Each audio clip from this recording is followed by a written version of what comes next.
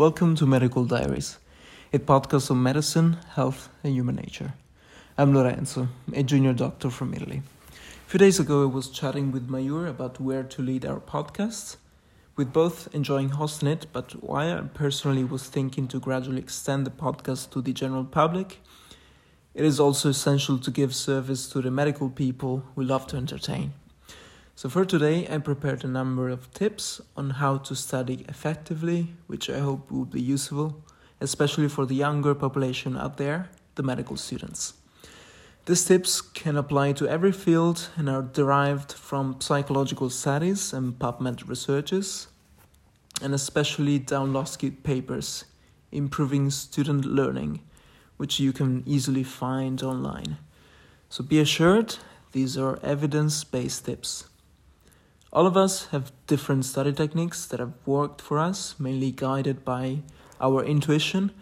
Funny enough, school is constructed around knowledge, but it does not give always the correct tools to take in the knowledge in the most efficient way. Also, students tend to rely on the most intuitive study techniques, but as you'll see, these are not the most effective.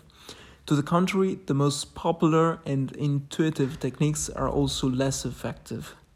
The reason being that these are generally passive techniques. To retain information, the most efficient way is to actively recall them, which gives the name to the best technique out there, active recall. So to go into more depth, the most popular techniques are rereading, making notes, highlighting. There are a lot of studies behind each of these techniques, and I'm sure you can relate to some of those. Let's talk about rereading. Psychological meta-analysis from other smaller studies have found that rereading is a low-utility technique. It can be effective to some, but compared to other techniques, it almost seems like a waste of time. Some students use it, I frankly use it rarely. It may work for you, but keep in mind that there are other techniques you might be using, which are both more efficient and time-saving. Highlighting is also very popular. It may be cool to look at our books in pretty colors, but once again, this technique is being found to be of low utility. However, since it's so widely used, and probably students are going to continue using anyway, it may be useful to find a way to highlight in a more efficient way, especially because it does feel productive. Once again, Downlowski papers says it might not be very effective. Making notes is also found not to be effective. However, there may be some pitfalls in the scientific studies behind these statements. As students, note-taking quality may vary massively. Some students, which are so-called experts on this technique, can actually benefit from this. However, taking notes efficiently may require learning, so in general, we're probably making notes without being productive. Myself, like most of you, enjoy highlighting and making notes.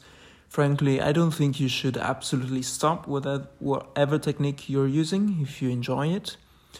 However, be advised that it might not be the most effective one. The most efficient technique out there is active recall. It relies on the assumption that the very exercise to retrieve information from our head is the best way to strengthen the knowledge behind it. We learn far better than with other techniques by retrieving facts from our brain. Downlowski on this topic said that active recall is not as time-consuming as the other techniques. It is by far the most efficient one. Can also be implemented with little to no training. Therefore, practice testing, which is a form of active recall, should be used throughout. So the take-home message here is that studies have shown rereading, making notes, or flashcard, or highlighting stuff as not very efficient, while active recall is. The difference lies in how much our brain is involved. While rereading can be pretty passive, it is based on putting stuff into our heads. Active recall really tries to take stuff out from our heads And this very exercise is the way to strengthen the connection that allows to quickly associate knowledge and ace an exam. So how can you apply this to our studies? Here are some few practical tips. You can make notes, but with the book closed, and see how much you've missed. So I've used this one during med school with great results. It can be a good way to use active recall while not abandoning the all making notes strategy. A very strong technique, which I've used only lately, is to try to write questions instead of notes. This is a massive game changer, really exercise you to active recall the information you need while also giving you the chances to be clear on what you actually need for that exam or for that subject without being too dispersive.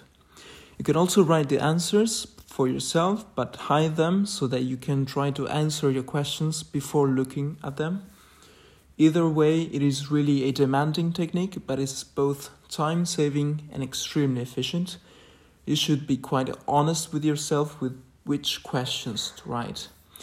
I've recently used this technique for the Italian National Residency exam, which went extremely well, mainly thanks to this strategy. Also, it is important to know how to use it. In fact, a good way to implement this is to use spaced repetition.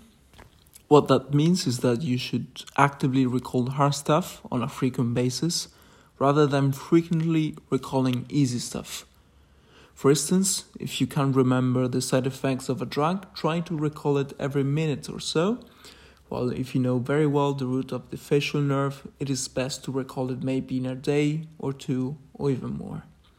So engage in cognitive effort with a good strategy, retrieve your informations, and you will reach excellent results. So to summarize, if you feel like you can do better in med school or want to have better results, instead of writing notes or highlighting stuff, maybe use this technique as doing practice testing or writing questions instead of notes. I really hope you find some of this useful and stay tuned for the next episode.